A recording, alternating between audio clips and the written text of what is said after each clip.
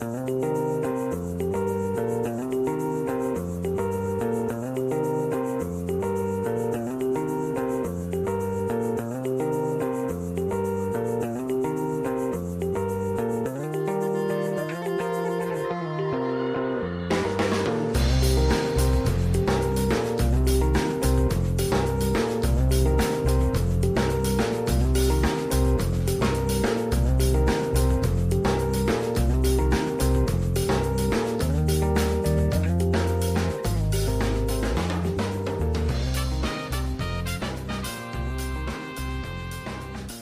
and welcome to the Conduit Street Podcast, the official podcast of the Maryland Association of Counties. My name is Kevin Canale, Policy Associate here at MACo, joined as always by my co-host, MACo's Executive Director, Michael Sanderson. Hey, Kevin, glad to be back. And Annapolis is abuzz this week. The General Assembly convened on Wednesday as we record here on Friday, January 12th. There's a lot going on in town, a lot of pageantry, ceremonies, receptions. Michael, we've been around town, and it seems like everyone is abuzz and excited to be back. Right. That's how this goes. Everybody lands back in Annapolis, and people are already walking around with pieces of paper. I've got this bill I'm working on. I'm really looking for your support to trying to get co-sponsors. You know, we talked a little bit about legislative process in a previous version of this podcast, but now that's what happens this early part of session. If you're a representative of an interest group, you're talking to sympathetic people and trying to get support and help. For folks like MACo, we've got an awful lot of issues, and people come up to us early in session. They want to know, are we going to get support from the county community, or is this going to be okay with you? So that's, it's all part of a healthy process. I think. So fielding lots of requests, talking to lots of legislators and stakeholders, certainly a busy week so far. And we do have a bit of breaking news today. Again, as we sit here on Friday, the General Assembly has overridden the veto from the governor on paid sick leave. And Michael, we just talked about everybody was in town. There's pageantry. We're going to work together. And then the first order of business is to override a veto. Right. I mean, we knew this was coming. Right. I think this had been pretty well scripted for quite some time. This is a controversial bill. It passed on more or less a party line vote during the last session. It got handed to the governor, and he had to make a decision whether to veto or allow the bill to become law under his signature. He vetoed the bill. He said he wanted to come up with a compromise alternative, introduced a bill this session already that has part of what's in this bill, but not all those same provisions and some other offsets. The Democratic majority in both chambers, they had the votes to override the veto from last year. Those votes held. So it's not really a surprise that it's gone through this way. We'll still see the governor's bill. It'll get a public hearing, and it's conceivable that you could see some attention on some of those new provisions, but the structure from last year's House Bill 1 is going to become law in 30 days from today. Right. So on Thursday, the House overrode the veto. The vote was 88-52. And today, the Senate overrode the veto with a vote of 30-17. And as you said, the governor has introduced the Paid Leave Compromise Act of 2018. That will get a hearing, so we'll keep an eye on that for you, and certainly keep in touch with us for updates there. And Michael, let's start talking now about issues that have showed up on our docket from the federal government. So actions that the federal government has taken.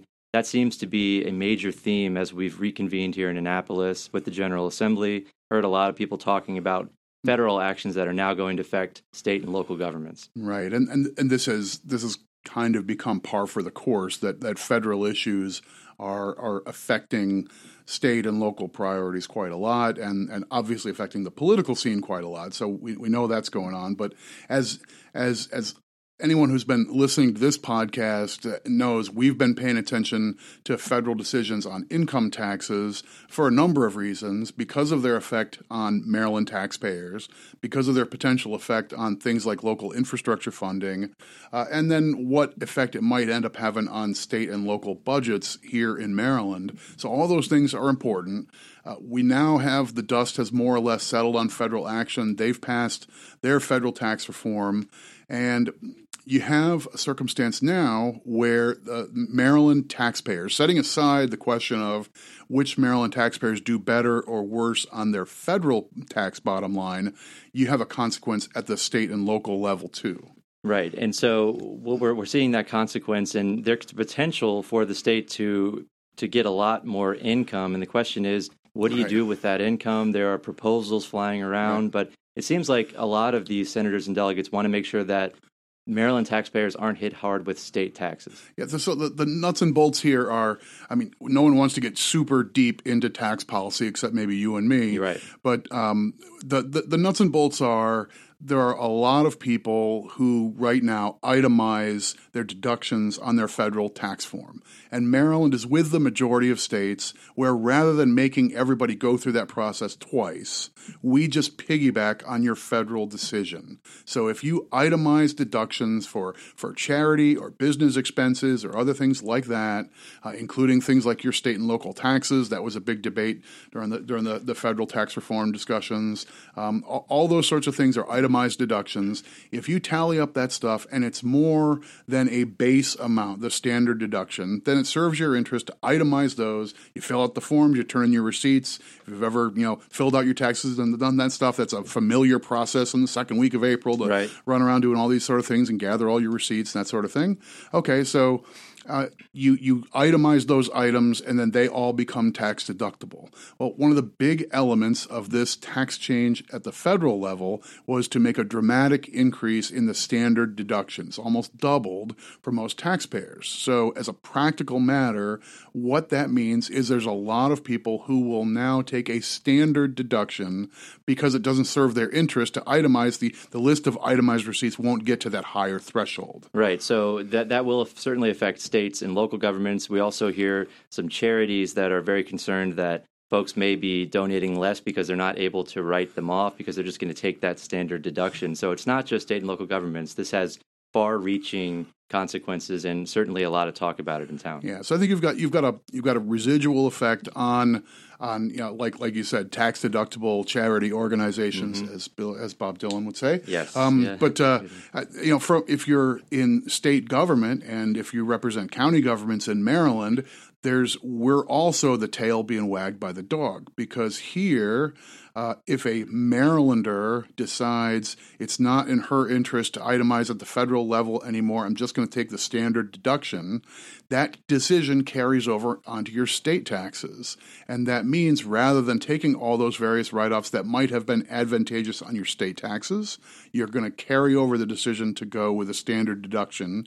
And that means more of your your income is taxable in Maryland. So like you said, it's a weird circumstance. Right. A number of people who may get a benefit in reduced taxes at the federal level by going with a standard deduction are going to find themselves with more taxable income in Maryland. That means their state and local taxes would go up unless the governor and the General Assembly come to the rescue and come up with a fix. And both the governor and the General Assembly have signaled that they want to get there. They want to come up with that fix. I guess we'll have to wait and see exactly what the proposals are in order to ensure that Marylanders don't see massive tax increases. And then again, the state would see a ton more revenue. And then the question would be, what do you do with it? Yeah, and you also, you have competing interests here. You also don't want this to be a bookkeeping nightmare. You don't want to either have Marylanders filling out a nightmare form to do their state taxes. Nobody wants that. Right. And at the same time, you don't want to saddle the comptroller's office with a massive audit responsibility or something that's really new and administratively difficult to pull this together. So this is going to be a thread the needle exercise. I'm optimistic they'll do something, but we don't even know yet a good estimate on the dimensions, whether this is a $300 million issue or a $600 million issue. So we're a couple of weeks away from really framing this debate. Yeah, we will get an estimate of exactly how much this will be very soon. I know that folks in the comptroller's office are working on that now. There is another element to this, the Children's Health Insurance Program. We've heard some from the General Assembly talk about the nightmare that this could create. The federal government, Congress, has let this program lapse. And Michael, I know that we've heard Delegate Maggie McIntosh say that they are not leaving town until they come up with a fix that will ensure that children in Maryland who benefit from this program aren't going to lose those benefits. Right. It's a wrench that's been tossed into what everybody would like an election year session to be relatively smooth, and nobody wants to really tackle a tough, controversial, thorny issue There's no reason for this budget year on its surface to be a particularly tricky one, except for something like this. Yes. And the looming threat of lots of Maryland kids to suddenly lose their health insurance is something that's really daunting. That probably means Maryland will fashion some sort of a backstop plan in the event the feds don't come through on this.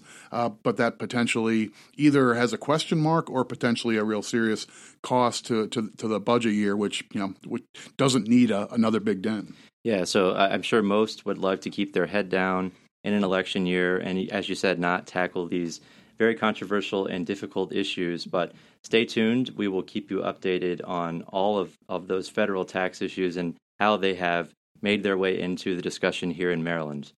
After the break, we are going to get into some election issues, and we're also going to talk about the Kirwan Commission. That is the commission that's making recommendations on education in Maryland and how it's funded. They have released some preliminary recommendations, so we'll get into those right after the break.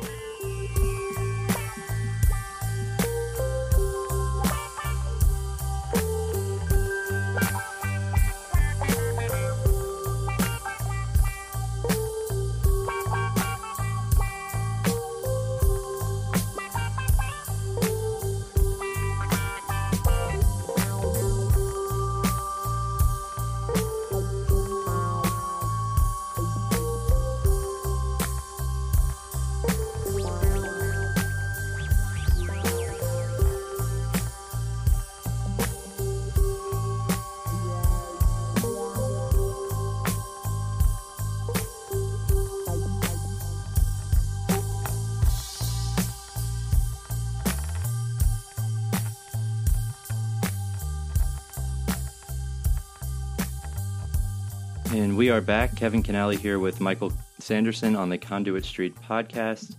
And let's get into some election issues now. Michael, you and I had talked in a previous episode about some of these issues that we thought could be big issues during this session. And it sounds like, at least according to the Ways and Means Committee, which held their opening meeting and sort of gave a preview of the big issues they expect to tackle during this session, it seems to confirm what we talked about on an episode of an earlier episode of this podcast, particularly when it comes to same-day voter registration and universal voter registration. Right. So I think it's a confirmation of what we suspected, that these issues look ripe. There are a number of states, as we talked about before, a number of states that have already moved in the direction of opening and broadening the voter registration process. We weren't sure, talking a few weeks ago, whether there might be is there a need to do both of these things. But from the sounds of what we heard, the Ways and Means Committee just yesterday had their sort of kickoff committee meeting for the session, and Delegate Kaiser, the chair of the committee, she sort of did an around the horn, had all the subcommittee chairs talk about issues that they either worked on over the interim period or plan to tackle during the session ahead. And this is one of the things that came up, and with some real clarity. Mm-hmm. I think there's an indication that the committee wants to move forward, probably with both of these ideas. So what we mean by same-day registration is Maryland, like most states, has a law that says the registration date is as of X days before Election Day. That's been in place for a long time to sort of let the election administrators get their house in order, so on Election Day they have a working list. And like lots of laws, this was written around reams of paper and printouts and things of that nature. You wanted to have one good, clean database that you could print out the big stretches of paper. I know, for a long time, somebody's penciled off my name on a big computer printout of paper. Right, and we've seen technology change since that time, obviously. Right. So a number of states have moved in the direction of making this. You can walk in on Election Day. I'm not registered yet, but I'd like to register. Here's how I'm going to go about doing that, but I live in this district. You demonstrate that, and you can vote that day. Not a provisional ballot, not a special ballot, but you register and you vote that day. And the idea would be that you have these poll books, right? So that right. You walk in, you register, you vote, and that is automatically reflected in each precinct, so that person then couldn't walk down the street into another precinct and vote again. The idea here is that it would be updated in real time, and that way you wouldn't have this issue that some may bring up, that people could vote 2, 3, 4, 5 times and you wouldn't know. So I think as a policy matter, you've got to clear the hurdle of you're going to have election integrity, that you're not going to end up with people improperly voting or getting registered twice or those sort of nightmare sort of things. That might have been hard to assure 10 years ago with reams of paper. We may have sort of crossed that bridge with the various technology advancements. So we'll see what our county level election administrators have to say about being able to do this. Mm-hmm. But the fact that a number of states have pulled this off and life goes on, I think that points in the direction. That's probably what is giving legislators confidence that we can work that out here in Maryland too. Absolutely. So we will have to see how it goes. As Michael said, we did have some election integrity questions the past year, so I'm not sure how that plays into this, but we'll see in the months ahead. Right. And then this companion idea of either automatic or universal voter registration, it sounds like what Maryland may be prepared to do. We haven't seen a bill yet, but it may be something that's happening more at the state agency level rather than at the local level. I mean, MACo's been concerned in the past. There have been a couple of bills that suggested the local election departments were supposed to mail things out to every voter, and there would be sort of a big administrative burden. It looks like the focus of what Maryland may bring up, and a number of other states have done as well, is sort of capture people when they interact with the government. So instead of an opt-in, it would be an opt-out. Right. So potentially we could see either separate legislation on these two pieces, or maybe one consolidated bill. One thing we noted before is to change the registration deadline requires a constitutional amendment. So it's not as simple as they pass a bill and it's effective this fall's election. They could pass a bill and it would be on the ballot for voter approval by this fall. Yeah, so certainly very interesting issues to keep an eye on, and we'll certainly follow those as well. Next, we'll get into the Kirwan Commission, the Commission on Innovation and Excellence in Education. As we mentioned earlier, this is the commission charged with reviewing and assessing current education financing formulas and accountability measures. And they have reached some preliminary recommendations. Now, the idea here was initially the commission would come back with a final report prior to the beginning of the 2018 session. They have had to ask for an extension. They needed some more time to finish their work. But we do have some preliminary recommendations.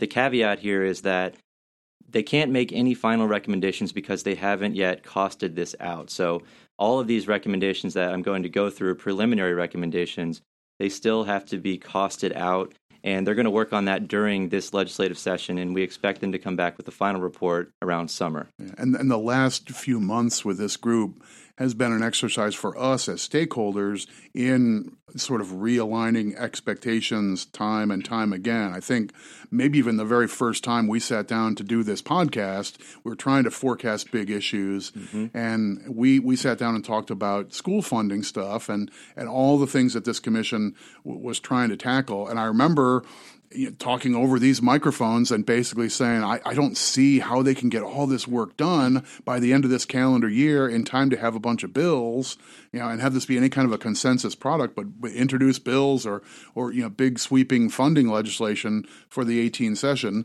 Then several weeks later, we saw Britt Kirwan, the former University of Maryland chancellor. He sort of opined from one of these meetings, it doesn't look like we're going to be able to do this on time, so we may have to work into the spring or later into calendar 19 or in calendar 18. So now we've seen some interim recommendations. Some of these are a little stylistic and visionary rather than we want to change the formula exactly this way. But you've been attending all these meetings and very plugged in with our education committee leadership. So walk us through some of that. Yeah, so some of the preliminary recommendations, they're framed around 5 general policy areas. So improving early childhood education, increasing quality in teachers, more pathways for college and career readiness, providing more resources for at-risk students, and more effective governance and accountability standards. One of the big issues that has come up time and time again is providing more wraparound services for impoverished areas. Right. That seems to be something the Commission is talking about a lot. And again, all of this will have to be costed out before they can make their final recommendations, but we do expect a small package of bills to be introduced during the 2018 session as a result of the Commission's work, and that would include, number one, of course, extending the Commission's deadline through 2018, improving and funding a teacher scholarship program that is already on the books. They want to create a career and technical education work group to determine how Maryland can develop a world-class CTE program, expanding pre-kindergarten grants as a stopgap until final recommendations are complete, funding after-school and summer programs for schools with high concentrations of poverty, and increasing training for tutors and providing more resources for struggling students. So, Michael, as you mentioned, a lot of these are sort of, they don't have the fiscal impact yet, so maybe you could say that some of this is pie-in-the-sky stuff, but I'm sure that they are going to work very, very hard during this session to come up with the final list of recommendations with pricing and costs so that they can then decide what they want to do, what the fiscal impact is going to be. So we're looking forward to them continuing to meet. They're going to break into subcommittees so that they can kind of break this work up because there's so many areas that they need to tackle and look at.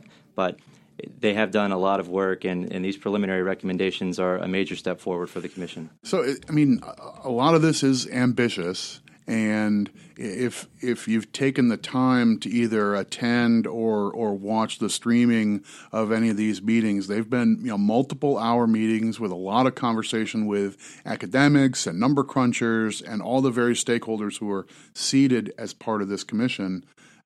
I would note a couple of things. One is the expansion of services in areas where there's concentration of poverty is something that Maryland has already embraced this generally as a concept, as one of the cost drivers in our school funding formula. We have a recognition of that. So Maryland's not starting from square one on this idea that there are areas that are harder to reach, because of that particular demographic. So this is not a brand new concept. How do you fold that in? The idea of saying we're going to try and launch some after school programs or supplemental programs, I think is one way to get at that. Mm-hmm. But I think you would agree that's not the full dimensions of what the commission members seem to have in mind. They've spent a good deal of time on that particular policy problem. They have, and I also think it's important to note that you mentioned the academics and the consultants that they've spent a lot of time with. In the original consultants report, which had those massive numbers that everybody was worried about, right? They mentioned that this wasn't really a problem. The concentration of poverty wasn't really a big deal, and that this issue could be tackled by using the current formulas and just weighting them differently. The commission has really gotten away from that report, and a lot of the commissioners now seem to want to throw that out and maybe start fresh, take some of the ideas, but they don't want to take that, verbatim. And I don't think they ever have, but I think more so now there seems to be a lot of discourse about just putting that aside and not wanting to put their names on that. So I think it'll be really interesting to see how they move forward and how they use that report in their recommendations. But that's certainly a big flip from the initial consultants report, which said that, look, you don't need to create this concentration of poverty weight because we can already address that in the current weighting formulas. We just need to move the weights around. So as you said, they've talked a lot about this, and it'll be interesting to see how they move forward. Right, and the focus on early childhood education is one we've seen this coming. The writing's been on the wall that a lot of players in Maryland are anxious to move Maryland ahead on that front, to provide much broader access to. We're principally talking about pre-kindergarten, and we know that is a challenge logistically in a lot of levels. It's a potentially costly service. It's one that doesn't fit the standard mold for K through 12. When you're talking about pre-K, there's an awful lot of people right now who are paying for private services, whether it's in a school or in a lot of cases at a church, Sure. at a house. And so the idea of finding the space for universal pre-K is a really daunting challenge. The idea of providing broader access and some sort of public versus family sliding scale on bearing the cost for the families who want their kids to be in pre-K services is a different animal than just every kid's going to pre-K next Tuesday. You are right on the money. So the commission, part of the preliminary report, they recommend that access be provided for all 4-year-olds in Maryland and that access be provided to 3-year-olds from families that are low income. So 3-year-olds, starting them earlier for low income families. But they recommend doing this by public-private partnerships and in other various ways because, as you said, not only is money a problem here, also just the general space to house all of these extra students. So working with public-private partnerships, working with churches, daycares, different organizations that can take some of these kids where schools may not have the room to get all of the 4-year-olds and 3-year-olds in. But I agree with you 100% about the access piece. I think we need to move away from talking about universal pre-K and talking about universal access to pre-K. Right. And that is going to make questions of funding responsibilities a little awkward because kids who are in pre-K programs that are some amalgamated mix of parent contribution and public contribution, that's going to be really difficult to measure in the way we typically fund schools. We do a lot of things based on full-time equivalent enrollment, and do you end up talking about kids in tiny fractions? Johnny's a 1/4 and Susie's a 2/3. It's going to get complicated on that front. I mean, you can do it, but it's no easy task. Certainly not an easy task, and that's one of the reasons why I think they've had to extend their deadline, but they are going to continue to work, and we should see stuff by summer. Right. I also think within MACO's leadership and within our elected officials, I think the commission's interest in career and technical education is going to really strike a nerve. A lot of folks will be really enthusiastic about that. This has been a big push for a number of our leaders, candidly. John Barr, county commissioner from Washington County, is a real believer. I mean, this was the path he took to get into the business world, and he's a real big believer in job readiness and training opportunities. And I think we've got folks all over, even both of our the county representatives on the Kirwan Commission, both Craig Rice from Montgomery County and Bill Valentine from Allegheny County would say the same thing, that without these kind of elements as part of a plan, you're not serving the whole universe of kids the way you need to. And it's all about getting rid of the stigma, right? That if you don't go to a 4-year university, then somehow you are you're less worthy of someone who did. And the bottom line is that some of these programs, you get this training and you get a job that you're always going to have. They can be very lucrative. And the bottom line, too, is that a lot of kids, this is what they want to do. Maybe they're not cut out for a 4-year school, and that's okay. A lot of this is just getting rid of that stigma. And you're right.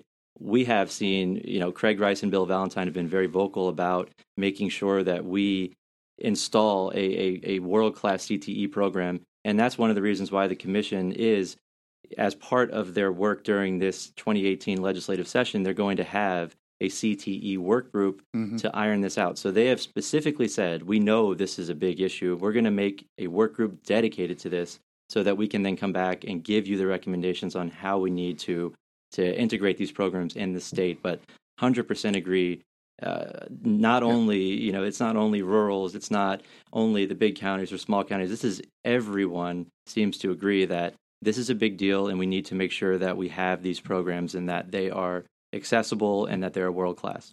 So what we have now are a couple sheets of paper with some recommendations, and they're in sentences, but not in legislation. Yep. We have work groups that are forming to potentially do some more work, even in the weeks ahead, but it's already the middle of January. You got to think backward from, it's less than 90 days from now that the legislature is going to be done. So do we think it's possible that any of these ideas are actually going to get shaped into bills that'll be ready to be dropped and considered and really digested through the legislative process? I think it's an open question. Yeah, I think it's an open question. I do think that pre-K, this being an election year, it seems ripe to talk about pre-K, during the 2018 session. So I think that is something that we could see. Don't know exactly how that would be framed, but I think the issue is ripe. And Right. we could also see some stuff with career and technical education and some of the things I mentioned earlier that could result from the Kirwan Commission in 2018, but the lion's share of this will most likely be in 2019. And that's where we'll get into the funding formulas and the weights and all of that deep stuff that we are going to have to dive into and really try and digest. But for 2018, certainly there's some things that, as you said, it's an open question, but very possible. Yep. Let's get into what's on tap. Michael, next week we should really start seeing things ramping up in the General Assembly. Committees will start meeting. Folks will be in town. I know that's what you have on tap for us today. Yeah, I mean, as we talked about during our little session 101 or our ABC's discussion recently, the committees are where the real heart and soul of the legislative process happens. We've seen a couple hundred bills in each chamber have been introduced. Those bills have been assigned to their policy committees, and just today we saw the schedule fill up for the next couple of weeks. So committees are going to be hearing stuff. That means the public gets their input. The stakeholders get their voice on all these issues, and we'll see full rooms of citizens and state agencies and other players in to give their views on all the things pending before the legislature. Next week, it's going to look like the real thing. Yeah, and so what's on tap for me is the Knott Commission. We have talked about the Knott Commission report being ready. In a previous episode, we've alluded to the fact that we should have it in hand. We haven't seen it yet, and they did come up with some preliminary recommendations. And this is the 21st Century School Facilities Commission. This is not the Kirwan Commission, but this is all about capital and building schools. They don't have the final report yet. We do expect it very soon. I know we said that before, but they made some recommendations. They had another meeting where they made some adjustments and amendments. And so we're just waiting to see that final report. A lot of folks around town are anticipating the report and want to get their hands on it. So I hate to say that's on tap again, but we hope to see that next week, and we'll certainly update you when we get it. Yeah, and that should be a mix. We think those recommendations will be a mix of things that can happen sort of administratively or with some changes in regulations, and almost certainly some of that has to go through legislation, so that'll be a more public airing process before the General Assembly. You got to get broader buy-in for that sort of thing. But school construction, just the massive stake that both the state and county governments and the school boards and, candidly, the citizens, I mean, the identity of your schools is a really big part of what brings communities together. So everybody cares about schools and, the place where their kids learn. Yeah, and strong and smart funding for school construction is a MACo legislative initiative for the 2018 session. No surprise. Yeah. We'll certainly be on top of that. That'll do it for this episode of the Conduit Street podcast. Tune in each week during the 2018 session to hear a new episode and a recap of the week's action. We'll be releasing our episodes typically on Fridays. So until next time, see you soon.